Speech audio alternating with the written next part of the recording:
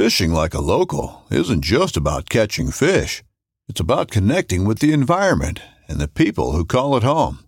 It's about hearing the stories and traditions that have been passed down for generations and sharing unforgettable moments with the people you meet along the way. Fishing like a local is having an experience that stays with you forever. And with Fishing Booker, you can experience it too, no matter where you are. Discover your next adventure on Fishing Booker. At Midway USA, we know the AR-15 is one of the most popular rifles in modern American history. Known for its modularity and widespread use, it's often considered essential to any gun collection. The essential things you need to run an AR-15 are usually always in stock during shortages, things like magazines and 5.56 ammo. Whether you're looking to buy a new AR-15 or buy parts for your modern sporting rifle, log on and for just about everything for the outdoors, shop MidwayUSA.com. So there's a reason why I started Blood Origins. And that reason is simple. Is that I wanted to convey the truth about hunting. It brings awareness to non-hunters that it's more than just killing animals. How do I start it? Brittany. My name. Does my hair look okay? It's fantastic. My name is Mike Axelrod. Start again. Yeah, I hated it too. Braxton, you said something in the car to me. You said that you were living on borrowed time. There's a perception around who hunters are, what we're supposed to be, and a feminist that works for a non-profit that is a hunter that has only eaten wild game for the last 20 years is likely not the thing that people think about when it comes to a hunter. Aleksi Lumma is a hunter out of Finland, a husband, a father, and someone who is keenly aware of the pressures being placed on hunting in his beloved Scandinavian homeland. This is a conversation likely the first of its kind on a podcast outside of Finland. Finland, like the US, has a problem with wolves. The similarities are incredible. People desperately fighting to let wolves be completely free, and others poaching wolves left, right, and center. Because no one is helping them fight back against them. This is one hell of a conversation. What time is it in Finland right now? It's 1 p.m. Oh, good. It's 5 a.m. It's already late for me. Yeah, but you've been up for half an hour already, so. Well, I just smashed record because I know that we're going to probably jump into this very, very quickly. And so I didn't want to miss any of the gold that is going to happen between the two of us. Yeah, but that's a fair warning, though, so I can limit the worst. Yeah, make sure that your savages aren't screaming in the background. Yeah, I'll try not to. The thing is that one of them is home. She's sick, so there might be some very interesting interruptions heading our way. I did my best to prevent those, but I can't promise. I can't control that storm. Of course you can't. Well, Aleksi, we're obviously good friends, but why don't you go ahead and introduce yourself to everyone that's listening? I'm Aleksi Lumme. I'm a Finnish hunter, author, and IT professional. Those are the main things that I'm known for right now. And I'm hoping that we're going to get to discuss wolves this time with you. Explain to everyone that may not have a very good sense of geography where Finland actually is. Well, there are people who say that it doesn't exist at all. So there's a widely spread conspiracy about that. It's a pretty darn big country. Yeah. Well, it's located between Sweden and Russia in north. I think it's pretty much the same latitude than Alaska. So pretty interesting weather conditions here. Not quite as cold as Alaska because we have the Gulf Stream to warm us up a little. So we get pretty warm summer. The winter is nice when there's snow, but the modern climate change things have turned it into more of a slush than snow. How long do you think it'll take if you had to drive from the very south of Finland to the very north of Finland? I'd say 10 to 12 hours, something like that. So it's pretty damn long country. Okay. I expected it to be much longer than that. I don't know why. Yeah, it's well, if you drive non-stop, well, that's it. It's something like 1,200 kilometers. So maybe 12 hours is a bit of an understatement there. Population size of Finland? 5.5 million. 5.5 million. And it has a very robust hunting population.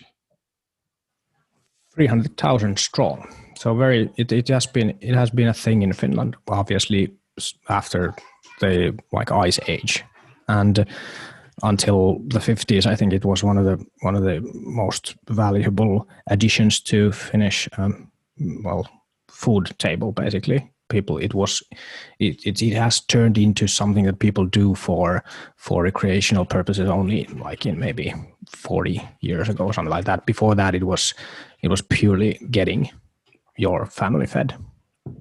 And I was actually when I wrote the book about hunting, and I'm a new hunter. I've been hunting for only 5 years or so, and I got an angry messages from elder hunters who had been hunting from the 50s or something like that, and they were thinking that maybe I'm going to describe hunting as this kind of spiritual, modern age, recreational fun and games kind of stuff, and their point of view was that it was hard labor for them. The person who called me was born in Lapland, like the northern Finland, which has, I think Alaska is pretty good comparison there. There's not much animals there, lots of space, and his childhood consisted of driving moose for tens of kilometers a day, and then hopefully once in a week or something like that to actually get something. So it was hard labor for them. And nowadays it's something a little different, but the roots are still very strong. It's such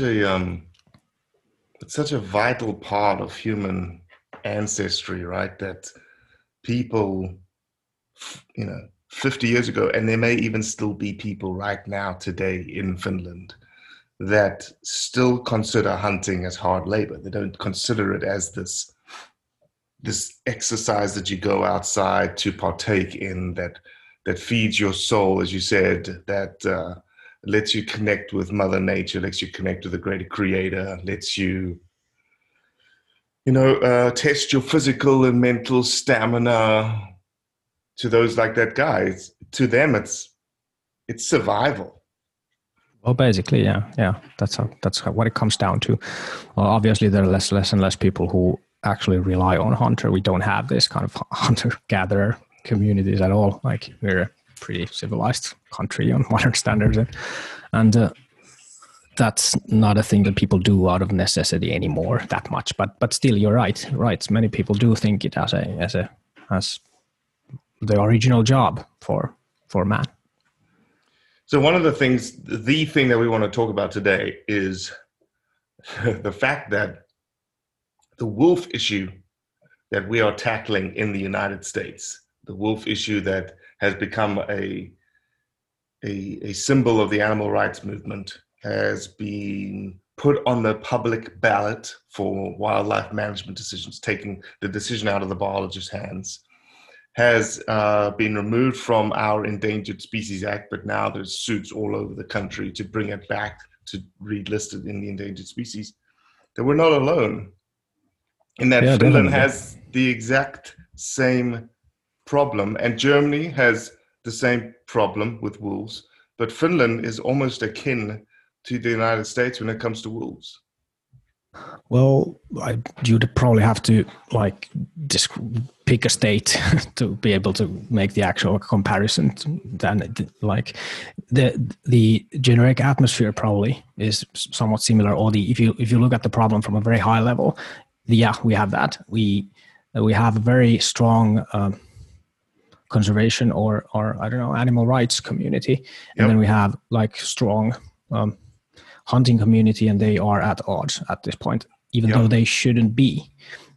I mean, there are mutual interest, obviously, regarding nature and animals, but the conversation is very heated, and it seems to be almost impossible to find common ground. And one of the major issues here, as I believe is also the case in the States, is that it's almost impossible to grasp the idea that something like conservation hunting would exist. Like the idea that hunters could have possibly anything to do with conservation, because like how could possibly killing an endangered animal be considered conservation? And that's a big problem, because obviously, like you and me know, that can be the case, that hunters can and should, and actually I even think that they must have a say, they must have a role in this question, because if they don't, and people are painted into the corner, like if control art is taken away from people who are living in the countryside and who are like the main people who are suffering from the human wildlife conflict, people whose dogs get attacked and whose children get like followed when they're jogging. If those people aren't included, if they don't have any kind of control on the issue, then it is impossible to get any kind of sustainable conservation work going, because people tend to take power into their own hands, and that's something that human nature produces, and that seems to be impossible to get around. Do you think in Finland there is a divide between those that are voting, and I don't know, you'll have to explain to the audience and myself how the whole system works in terms of whether or not wolves are protected, or whether or not you can harvest wolves or take wolves from a conservation perspective? Is there a divide between those that say are for conservation hunting, i.e. the people that are interacting with the wolves on a daily basis, the rural community, versus the urban community that really is separate and apart from the wolves themselves, doesn't affect their livelihoods, yet they have a very strong opinion that wolves should have the highest protected status and nobody should ever take them out just because they're wolves, right? Well, yeah, there's some of that. It's not a clear-cut thing. Obviously there are people on the both sides. I'm living in the city, and I'm a hunter, and I do think for that the majority, I would say for the majority, yeah. Well, for the sake of generalization, yeah, maybe you could say that the divide goes pretty much somewhat like that. The decisions on hunting are somewhat more complicated, or hunting wolves are more complicated, because like EU has a say in the matter, which like in the States, the federal government would be probably the by comparison there. It's not an only Finnish decision, because the Nature Protection Directive from the EU says that the healthy level of conservation has certain conditions, also including the number that is required for a population to stay healthy. And since there are only that this is debated also, but the official estimate of the amount of wolves in Finland, which is a big country, is somewhere between 200 and 500 or something like that. So it's like, and currently you can hunt wolves. You can hunt wolves in Finland. You can't. We used to have we used to have this possibility to apply for permit to hunt a wolf, but it has been frozen for, if I remember correctly, something like 5 or 7 years, something like that. You haven't been able to get permit to hunt wolves unless they're causing direct like danger. So there is this kind of exception system where if a wolves start to visit your like yard and they are like visibly dangerous to people or like cattle, you can get a exception permit to hunt them down. But there's one of the key issues in Finland right now is that exception permit system doesn't work, because there's possibility to complain about those permits. Basically, what happens is that if there is a let's say let's take a concrete example. There's a pack of 4 wolves in northern Finland, or northeast, in that part of Finland, which has visited many yards. They have been spotted and they've been identified that they've learned a behavior where they can start feeding from human yards. Basically, they've learned that there's no danger in it, and it's started to be a really big problem. The officials, including the research center, who is responsible for providing research about Finnish wolves, agreed that pack should be removed. So the persons who were affected applied for a permit, but it is possible to complain about those permits, and it happens almost immediately. So those exceptions never come into fruition because the application or the system just gets frozen.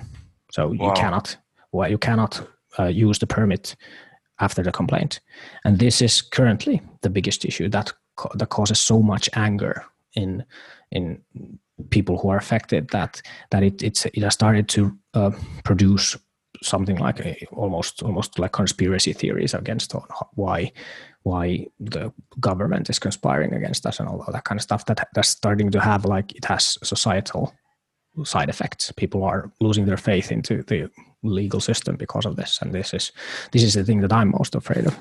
Well, that's crazy. That's amazing that somebody who has no connection to that interaction, right? The person who is being affected by the interaction says, I want help. Give me help. The experts in the area say, yes, you need help. We need to take these out. You apply to the government for help. And then someone else who is obviously pro-wolf comes in and goes, nope, I'm going to shut this down. And it gets shut down. Did I summarize that correctly? Yeah, pretty much that's the case. And there's even one minor detail that's even adds to the beauty of all this, is that you can only complain about those permits if you are a conservator, not like if you are a nature protection agency in the local scene. Like if there's a northeastern part of Finland does this complaint, you have to have a local actor to make the complaint. But the thing is that because the scene is so heated, then the protection agencies, they basically all of them operate from like southern Finland, yeah. So they work from this area, and they've just set up like this phantom offices all around Finland so that they can make all the complaints wherever they're made. And it's debatable whether those offices actually exist at all.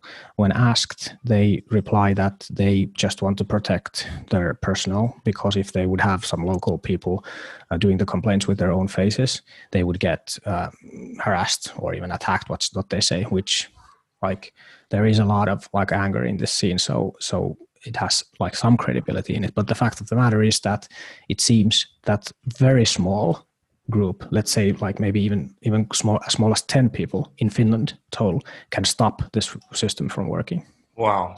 Unbelievable. That is interesting. And what's sad about it is that, if we put on a hat of conservationist, which is not hard to think to do because hunting is partly that too. If my main goal would be to secure that there would be stable full wolf population in Finland, the situation is absolutely catastrophic, because what we just described creates a huge incentive to poach. Mm-hmm. And what's worse, right? Non-reporting. I'm not going to go through the system anymore. There's no way. Yeah. Nobody's listening to me. Exactly. Helping me. I'm going to take this problem into my own hands. Exactly, because that seems to be absolutely the only way to deal that, and that's not the only part of it. Because this problem is shared. It's not only individual hunters who think that I'm just going to do a vigilantist justice thing here. They're more like Robin Hoods for the community, because the problem is so shared. People who suffer from this problem in the countryside, they're very stressed, that they're anxious about it, they're even afraid, and there is a valid argument of whether that fright is actually based on fact. Is that real? Is a wolf capable, and will it attack children in the yards? We haven't had that for 100 years, but their behavior have changed during the last maybe 10 years quite strongly, quite a lot. So this is what's causing the big anxiety in the communities, and because there's so much anxiety, people start to protect poachers. They don't report, even though they would have some sort of indication that happens. So let me play the antagonist for a second quickly. If there hasn't been a single reported case of wolves attacking humans in Finland, and also 120 years or something like that. Okay, and also I think it's an important point, and correct me if I'm wrong, but I don't believe Finland. I think Sweden is this way, but I want to make sure Finland is this way. You guys don't have cattle or sheep or anything like that in the rural communities, right? Yeah, sure we do. You do? Yeah, sure we do. We have a lot of them. Okay. I guess that was a massive assumption on my part. I had this idea that because of the cold climates, cattle and sheep don't, it's almost like an import situation like that. Not the case, no. Like it's even the case is that Finnish people drink milk so much because at some point of our history, milk from cows was basically the only reasonable source of protein. So we do have quite a strong history in cattle there, and also like growing grass is possible in also places where you can't grow.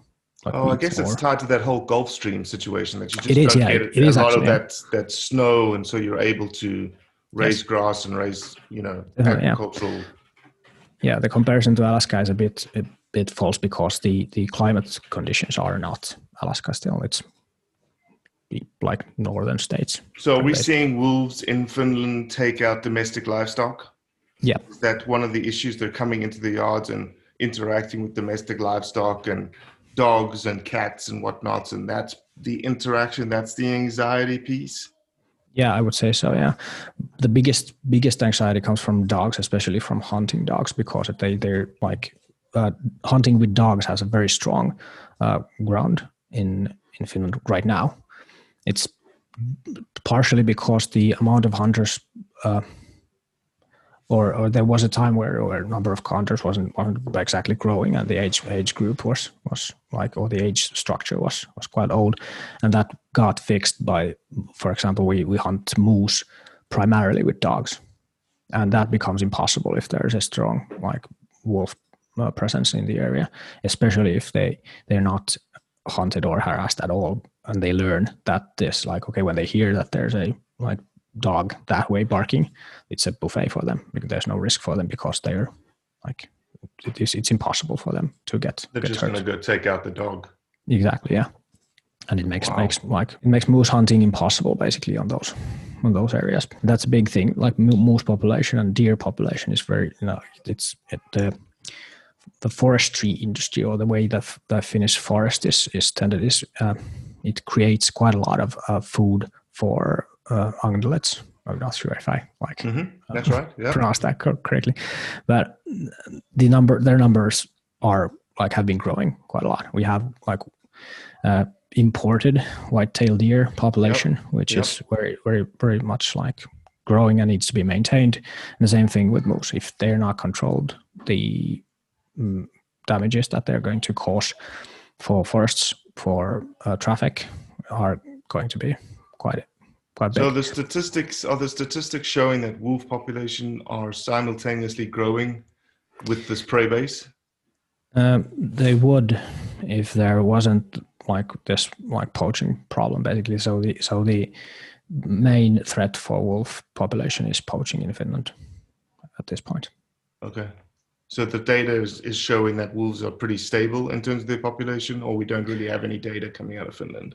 Well, we sure have. Like we do a lot of research, and hunters are part of that research too. We do actually. That's one of the things that maybe we could discuss on another episode, maybe. But the way the Finnish wildlife is calculated by hunters it's really like impressive. Like we have a long series of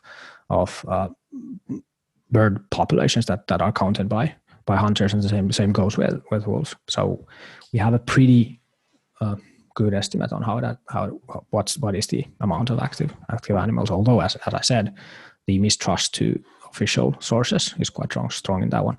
But they're counted on the wintertime by making these like track counts. They have a system where they go through a certain area and then they like find and go around a certain area and find how many wolf tracks are there. But in addition to that, they collect DNA samples, which is the more reliable way of distinguishing between different individuals, and that gives the number of 2 to 500 adult wolves. So the number is not big. It's stable in a way that it's not diminishing for sure. That's the case. But I think that the biggest problem in Finland is that their behavior seems to change because they're not hunted at all. And so let's talk about that. Let's talk about that behavior change. And I think that's the key, right? I think one of the things that is left out of these debates when it comes to, like, for instance, yesterday, the big furor in the United States is that California has proposed legislation to ban bear hunting now in its entirety. And California, the state of California, has banned mountain lion hunting, has banned bobcat trapping. And what those pieces of legislation actually do is lead to the dehabitualization of these predators to the fear of humans. That's the case here. That is what's happening in Finland. Exactly, yeah. That is exactly the case. But I'd be interested to hear more about your like situation there too on this aspect. Well, I think it's just it's it obviously has just been proposed in California from a bear perspective, and now we're going to push back on it. But mountain lions, for example, it's exactly the same situation as what you're seeing in Finland. Mountain lion hunting was banned. Increased mountain lion interactions with humans, especially in the urban interface, not so much in the rural interface, but in the urban interface. More calls now for, hey, you need to come and get this lion. You need to remove this lion.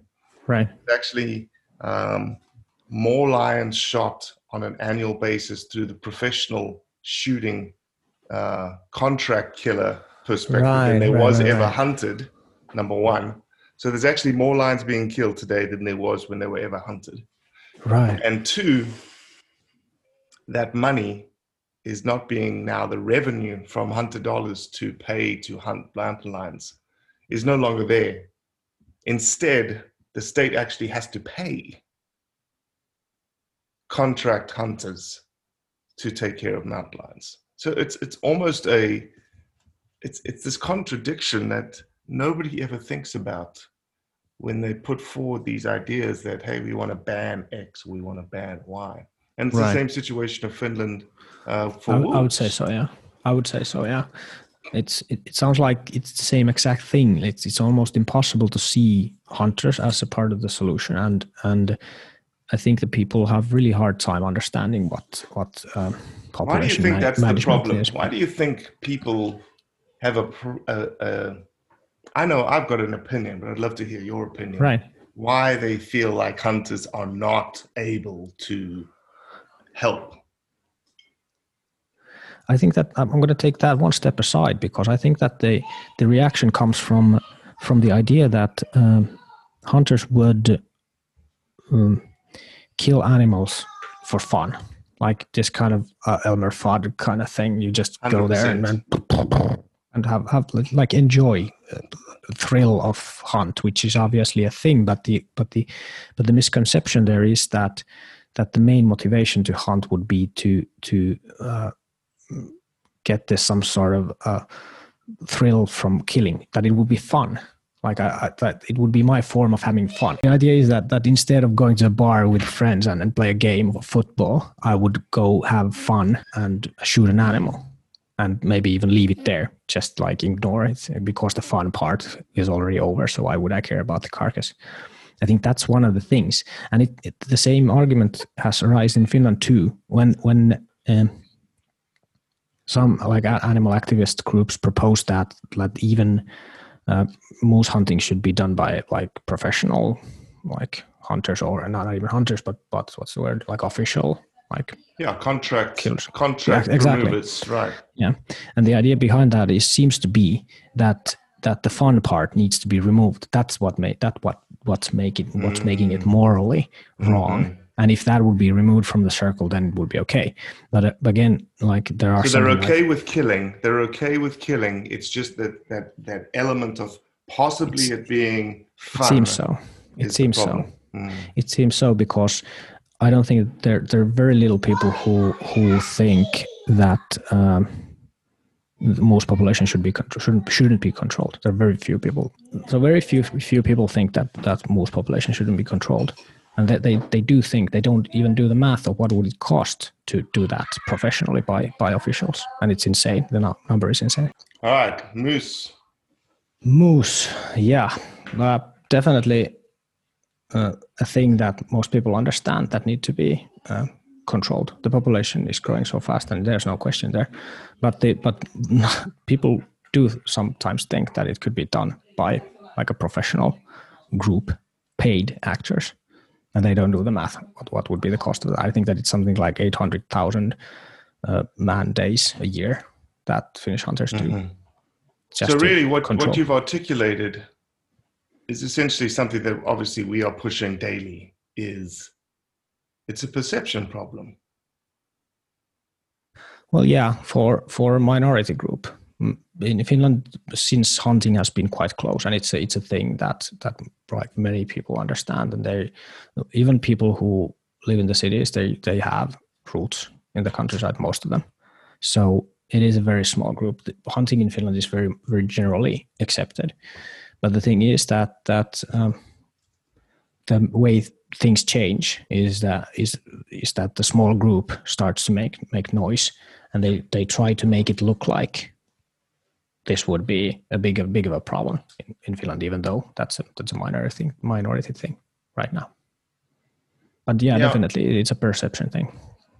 So if you had your druthers, Alexi, if you had the crystal ball in front of you and you were able to solve the situation as a hunter, what would be the solution? I read a dissertation or doctoral dissertation by one of Finnish scientist, and that it basically lays out the answer to that, like in Finnish context. And the answer comes down to psychological ownership, basically. The idea behind that is that people tend to value things that they have some sort of like control over, or if that control is taken away, then there's all kinds of problems. So in Finland, this sense of ownership needs to be restored for the hunting community, because without that, it is impossible to maintain social stability or social acceptance of like this human wildlife issue. It's like as long as we don't have like social sustainability on this issue, there's no like the communities are thinking that it's absolutely like the situation is impossible. Any kind of conservation work becomes impossible because the like motives for poaching or even like social rewards for poaching are real. Right. And if we turn the situation so that hunters would have a possibility to turn a wolf into a valued like game animal, that would be something that would be a rare opportunity to get to hunt something as like beautiful as that kind of shift would be in theory possible. And it can be tied to the like hunting rights, for example. If this is the case, if people really do want to hunt wolves in this way, the only way to get to do that would be to control poaching. If there would be poaching in your area, then there wouldn't be any permits for legal hunting there. So that would turn the tables right there. Yep. And also because you can argue that wolves are a trouble that are caused by basically the protection, or the government has some sort of responsibility of like reimbursing the damages there, which actually happens here in Finland too. So you do have a reimbursement program for damages? Yeah, we do, but that doesn't seem to be enough because the psychological ownership part is taken away. And if those damages or those reimbursements would also be tied to absence of poaching, then that would create like two-way incentive there. So if everything goes according to the plans and laws are abide, you can do less controlled hunting, which is like a reward part of the thing. And then if it's not, if it doesn't work, then that right would be taken away, and the reimbursements would also diminish. So those kind of controls would be possible to implement.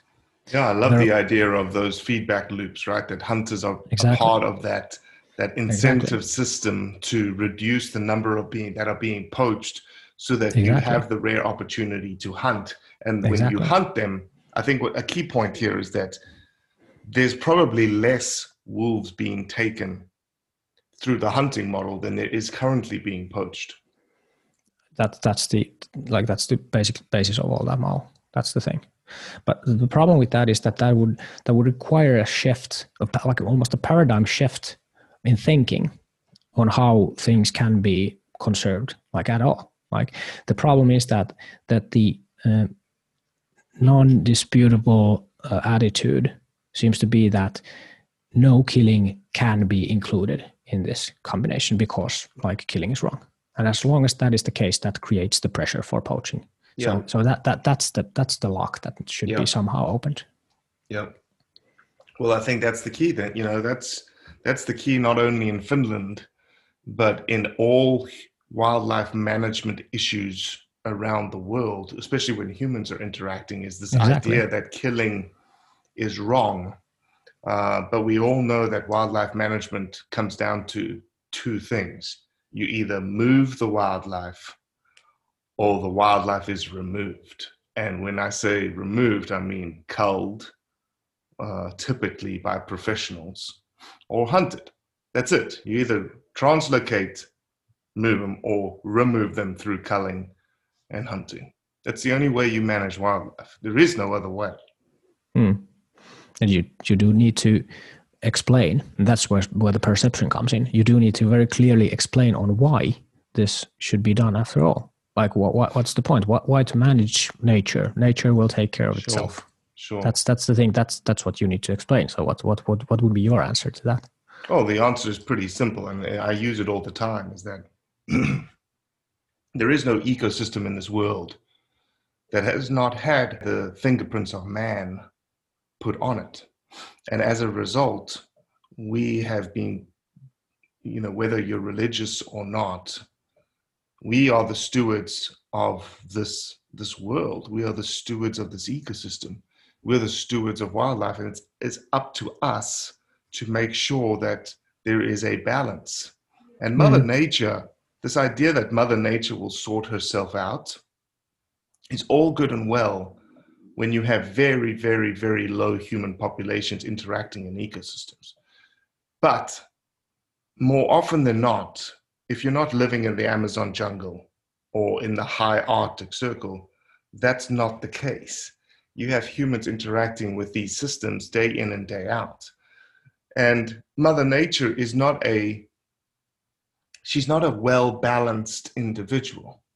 She's a boom and bust, excuse my language, bitch. And she wants to be violent. She wants to be cruel. She doesn't care about splitting family units apart. She doesn't care about any of that. However, humans, hunters, and this is where the perception is something that we need to work on. We are very much interested in ensuring a balance. We're very much interested in ensuring that, we take care of all wildlife, that biodiversity lives in the sort of harmony cycle, and we know where things are deficient, and we know where things need to be taken down so that there's this balance. And that's my answer when it comes to human management, is that typically the rhetoric against human management is that we're cruel in what we do. Well, have you ever watched Mother Nature take care of her management? It's not pretty. No, it's not. Yeah, if you think about like inflicting pain, for example, then there's a pretty much or a big of a difference there, right? But I guess like if you think that there is pain in Mother Nature, right? That's an anthropomorphic psychological construct that we've placed on Mother Nature, that there is quote unquote pain between these individuals interacting in a food cycle, you know? All right. But I do think that like maybe my understanding of the science here is that animals do feel pain. Like I'd be hard pressed to believe that they don't. So I guess that's the argument. And then okay, of course you're right that the idea of inflicting pain is like wrong. That's something that humans came up with. That's true. But the pain for sure is there for I've understood almost all animals, like including like fish. So would you say that that's not true? Because that's something that sounds weird to me. So to me, the way that I see it, I always take us out of the context. We have a construct of what pain is. That's how we understand pain. It's been built into our psyche, right? It happens to us. You pinch yourself, you get a neurological reaction that is quote unquote pain. Does that neurological reaction based on the nervous system, that same reaction, the same thing happen in animals and wildlife? The answer is yes. Because you can do it to your dog, right? Exactly. Something happens, it winces, it whines. Yeah. But is the same emotional connection in your brain to, oh, this is bad, oh, this is suffering. Right. Does that translate into the ecosystem, into Mother Nature, into wildlife? That's where that is a human construct, because we will never be able to answer that question, because we can never get a dog to speak human. Okay? We can never get a whale to speak human. We can never get a wolf to speak human. And to me, go ahead, sorry. No, yeah, I'm with you. I'm with you on this one. I'm going to continue with some like cognitive psychology right after you finish. So the thing is, to me, when you watch a wolf take out a white-tailed deer by slowly nipping pieces out of their gut, and it dies essentially living, standing on its feet, is that pain, the neurological pain signal going through that animal? The answer is yes.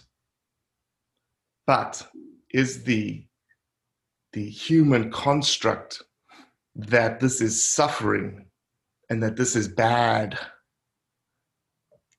in that environment, is that happening?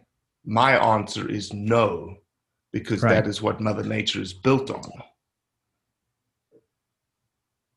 Yeah, that I do get, and it fits. It fits the picture. Like the cognitive psychology part of this is that like humans, or the way that human emotions even work. Not only the feelings of pain and all that, but also emotions.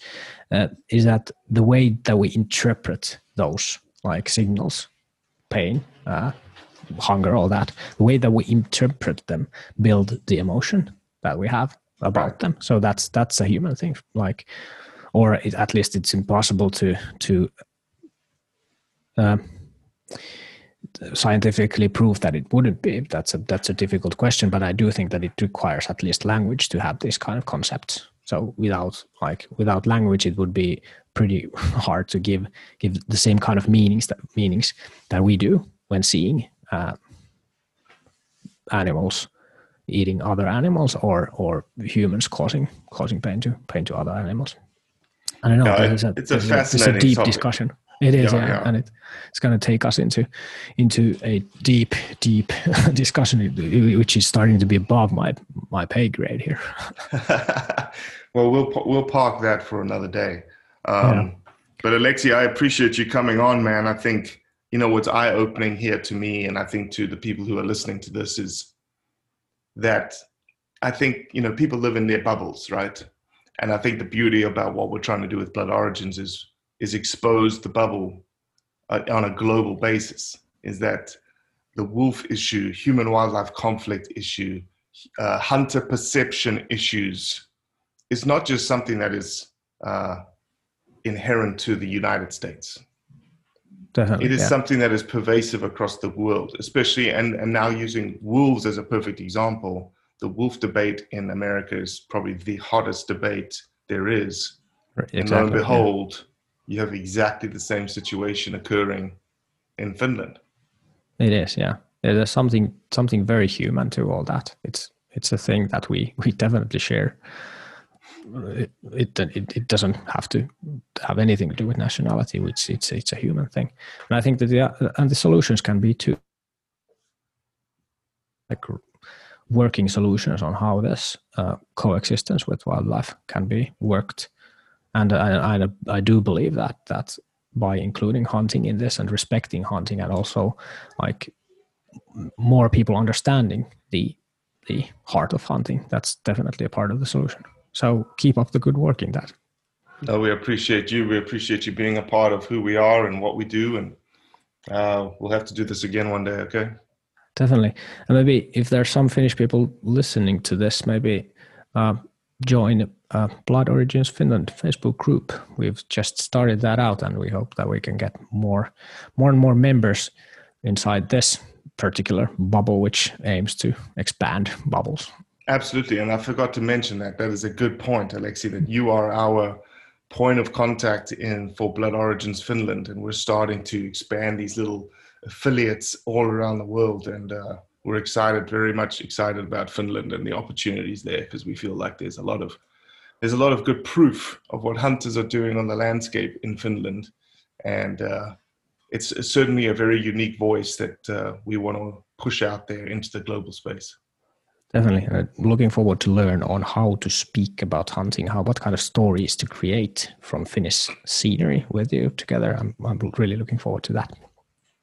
All right, Alexi, I'll let you take care of your savages and your wife and all the rest of it. Thank you. Cheers, my man. Cheers. Well, that's it for today.